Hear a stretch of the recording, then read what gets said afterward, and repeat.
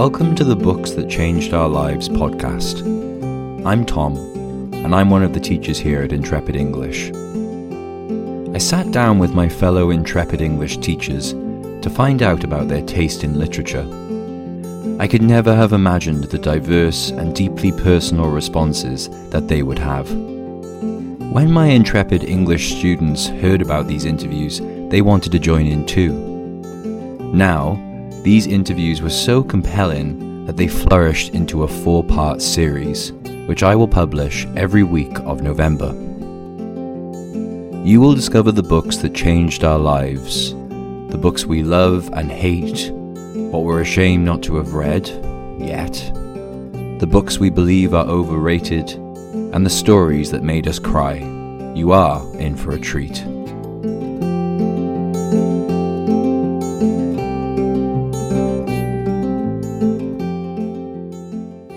What book makes you cry?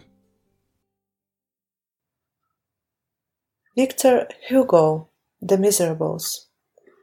Lev Tolstoy, Resurrection. Erich Maria Remarque, Spark of Life.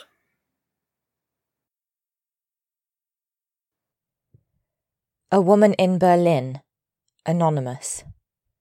This book broke my heart.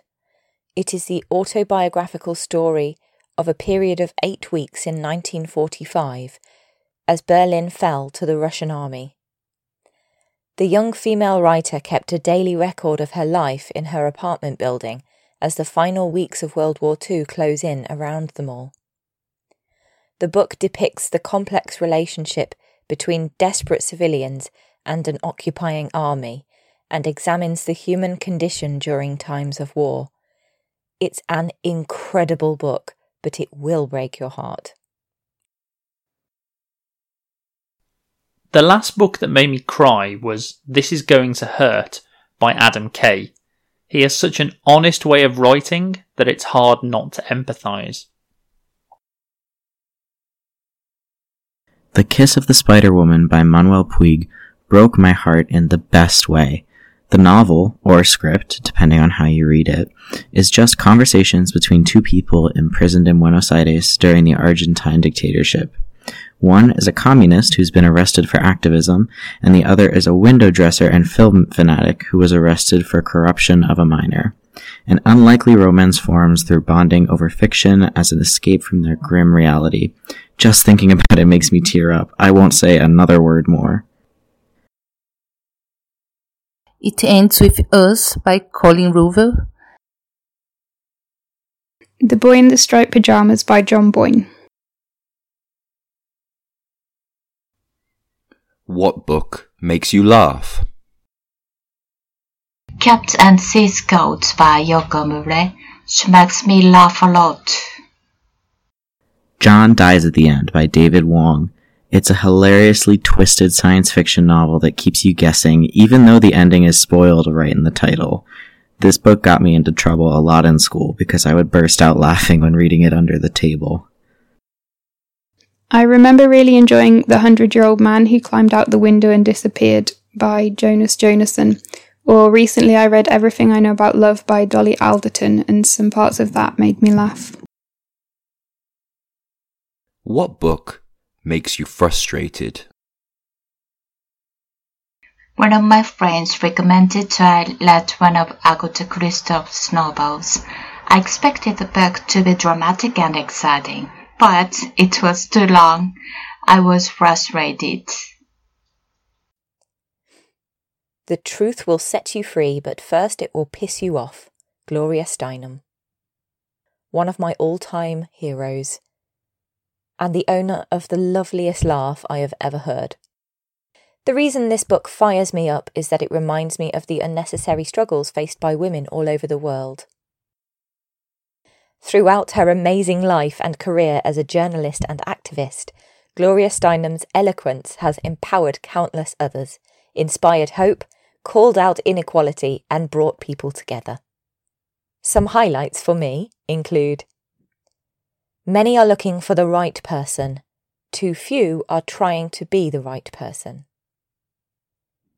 The voting booth is the one place on earth where the least powerful and the most powerful are equal. The less gender polarised the culture, the lower the degree of violence and the greater degree of democracy. There can be no true democracy with racism and without feminism. Okay, this is such an English teacher answer, but the most frustrating thing for me is a boring language textbook, or one with mistakes. It's not difficult to make languages and cultures interesting.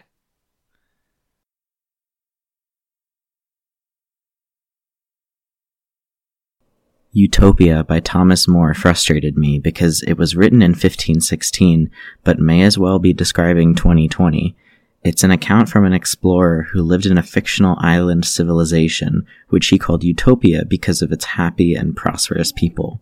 It covers issues like gender roles, education, law and order, and countless other things that you still see in headlines today. I guess some things never change.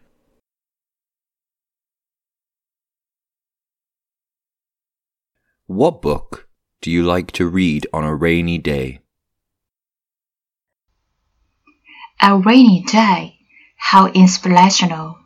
If I had one free rainy day, I would want to read very dramatic novels. On the Move, A Life by Oliver Sacks. I first encountered Oliver Sacks on one of my favourite podcasts, Radiolab. He seemed simultaneously brilliant, kind, articulate, and fascinating. With so many facets to his unique personality, it's impossible to define him. He lived a fascinating life and wrote many books. I've chosen his personal memoir for this particular list, but I wholeheartedly recommend anything by Oliver Sacks. He was a neurologist, naturalist, historian of science, author, motorcycle enthusiast, traveller, and a devoted doctor who spent his career caring for, studying, and bringing awareness to the experiences of patients with neurological disorders. He wrote with incredible grace, giving humorous and magical first-hand accounts of the human brain. I emphatically recommend any book by Oliver Sacks. He really was a genius, and I will continue to read and reread his works for years to come. Dandelion Wine by Ray Bradbury is a collection of short stories set in a fictional town. It paints the town and its inhabitants perfectly. It's whimsical, and each chapter is short, so it's easy to dip in and out. The Perks of Being a Wallflower by Stephen Chbosky. I especially like anything as an audiobook on a rainy day, because when the rain is coming down, there's nothing better than cooking something delicious whilst listening to an audiobook. Throughout November, we will be running our 30-day novel writing challenge. That's right, every day I will teach you snippets of the art of writing a novel and give you small, easily actionable tasks every day. I like to think of it as taking you by the hand through a secret garden, at the end of which lies your very first novel, written in English. Yes, you can be a writer. In the words of Stephen King, if you want to be a writer, you must do two things above all others: read a lot and write a lot.